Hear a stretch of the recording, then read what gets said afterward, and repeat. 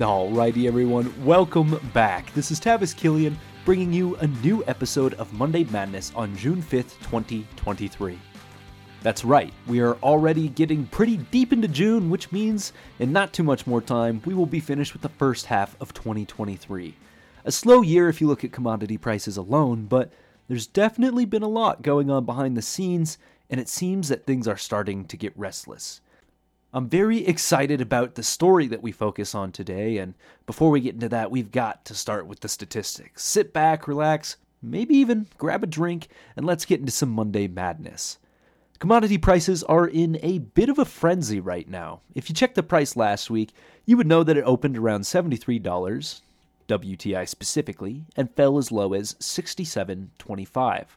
It was not a fun time to be watching the charts. Then, some grumbling started to occur internationally, and the price jumped back to 70 after some news from the OPEC meeting and continued to build until trading closed for the weekend.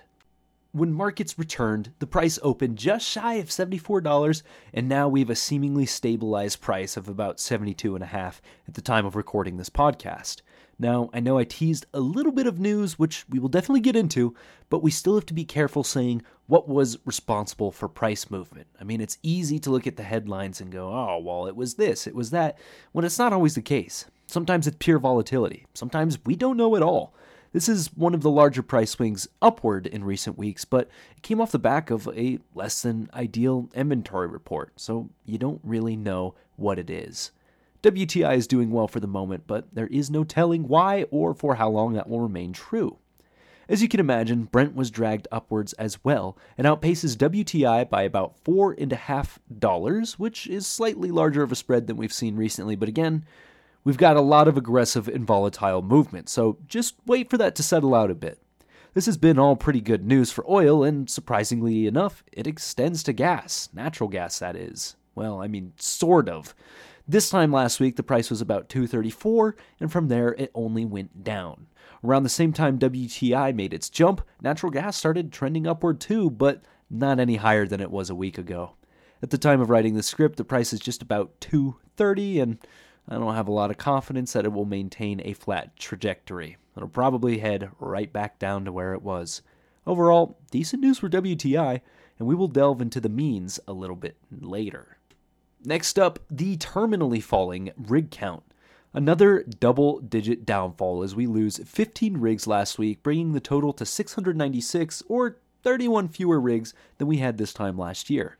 Last time we had less than 700 rigs was April of 2022, while we were on the way up. Lots of basins fought to lose the most rigs, but the Eagle Ford, Haynesville, Permian, and Williston each lost 2 rigs. Right behind was the Ardmore Woodford and Canna Woodford that each lost 1. This brings Texas's state total down 6, Oklahoma's down 3, and Louisiana's down 2. Pulling up the rear is New Mexico, North Dakota, and Wyoming, with 1 rig less each. The Gulf of Mexico somehow didn't lose 1, so it remains at a total of 20. Strangely, almost all of the rigs that were laid down were drilling horizontally and targeting oil. The rig count certainly looks strange, and if you really want to see something weird, go ahead and plot the EIA's DUC count for the last 3 years using each month of data as a set in its own trend line. That's all I'll say about that one. Our last statistic to visit before the news is, of course, Thirsty Thursday, brought to you by Nick Fernhout. As always, head on over to www.rarepetro.com to read it yourself. If you're short on time, I'll do my best to relay all the important information. This week's 4.5 million barrel build comes on the back of last week's 12.5 million barrel draw. The forecast was for another draw, but obviously we aren't seeing that. The API reported a slightly larger build of 5.2 million barrels while also forecasting a draw. There's nothing too exciting to report on concerning the ups and downs as of late because last week's huge draw, it's just the regularly scheduled ebb and flow of the crude oil inventories. Gasoline stocks remain relatively flat after dropping for a few weeks, which spells well for the price of gas, which has been creeping higher and higher over the past several weeks. While gas is technically cheaper this week compared to last week, it might be hard to tell considering it's by a difference of less than 1 cent. If you want to save some money on gas this week, I think you already know where to go. Mississippi. Diesel also cheapened this week by about 2 cents on average nationwide. Distillate stocks made a slight comeback this week. Meanwhile, propane and propylene are overachieving.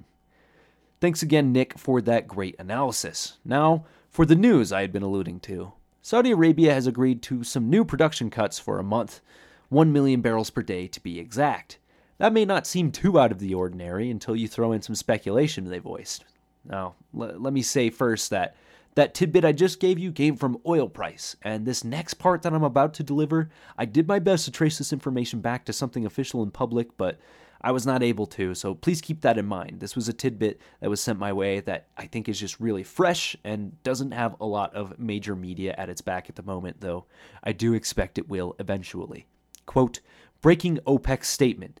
Canadian Natural Resources and Suncor have been identified as major naked oil shorters. By executing daily ladder attacks, the companies openly sell millions of synthetic oil barrels per year, suppressing benchmark oil prices. OPEC intends to notify regulatory authorities and calls on all oil companies and investors to alert their congressmen to this destructive Canadian conspiracy. Okay, so what the hell does that mean? Let's define a few things. First, a naked shorter is just a simple way to say that someone is shorting a share that they either don't own or can't confirm is available. Now, in the case of oil and futures, it's always been pretty unlikely that a barrel of oil is traded and not available, but that could be changing at present. Saudi Arabia is essentially claiming that these companies are placing bets on oil that may not even exist and in turn driving down the price. This brings us to a ladder attack. Bidders on the market, typically hedge funds with vast amounts of capital, are just putting in lower and lower bid prices between themselves in the form of options. The trick is that there may be a lot of options, but little to no volume on actual trades in comparison to that huge volume of shorts being made. So that stock looks like it's falling in value despite nothing really changing in the short term. Here's a little thought exercise to help clarify. Let's say you and your pals are hanging out and you see that your neighbor is selling a relatively new F-350 with all of the package options. He's asking for $25,000. While you negotiate with your neighbor, one of your friends walks up and says, "How about I just sell you mine for $18K? Same package, color, and miles." You agree and leave the neighbor's driveway, but you don't actually buy your buddy's truck. Instead, you wait until he's grilling out on his porch the next day while you and your buddies are hanging out on yours. At one point, the buddy who offered to sell you his truck, whether or not he actually has one, says, "Man, F-350s are garbage and always breaking down.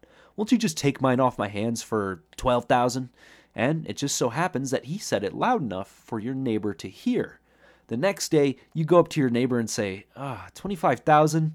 That's a pretty crazy ask. One just sold for $12K. Would you take $10,500?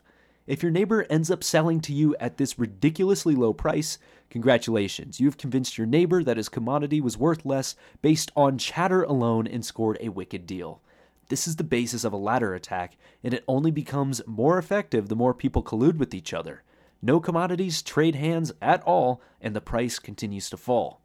At this point, Saudi Arabia is absolutely pissed because they believe Canadian Natural Resources and Suncor Energy are working together in Canada to influence markets by selling those synthetic barrels. Also, just in case, no, not synthetic like what you would put in your engine, but synthetic in the sense that the volume of oil they are shorting does not even have real-world barrels to back it up.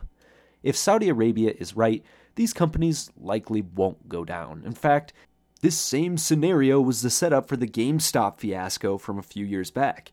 Investors believed that naked short selling had occurred and ladder attacks pushed the price lower so that those options were always in the money before they expired. If the investors were right, the SEC has turned a blind eye or taken a cut of the manipulated profits.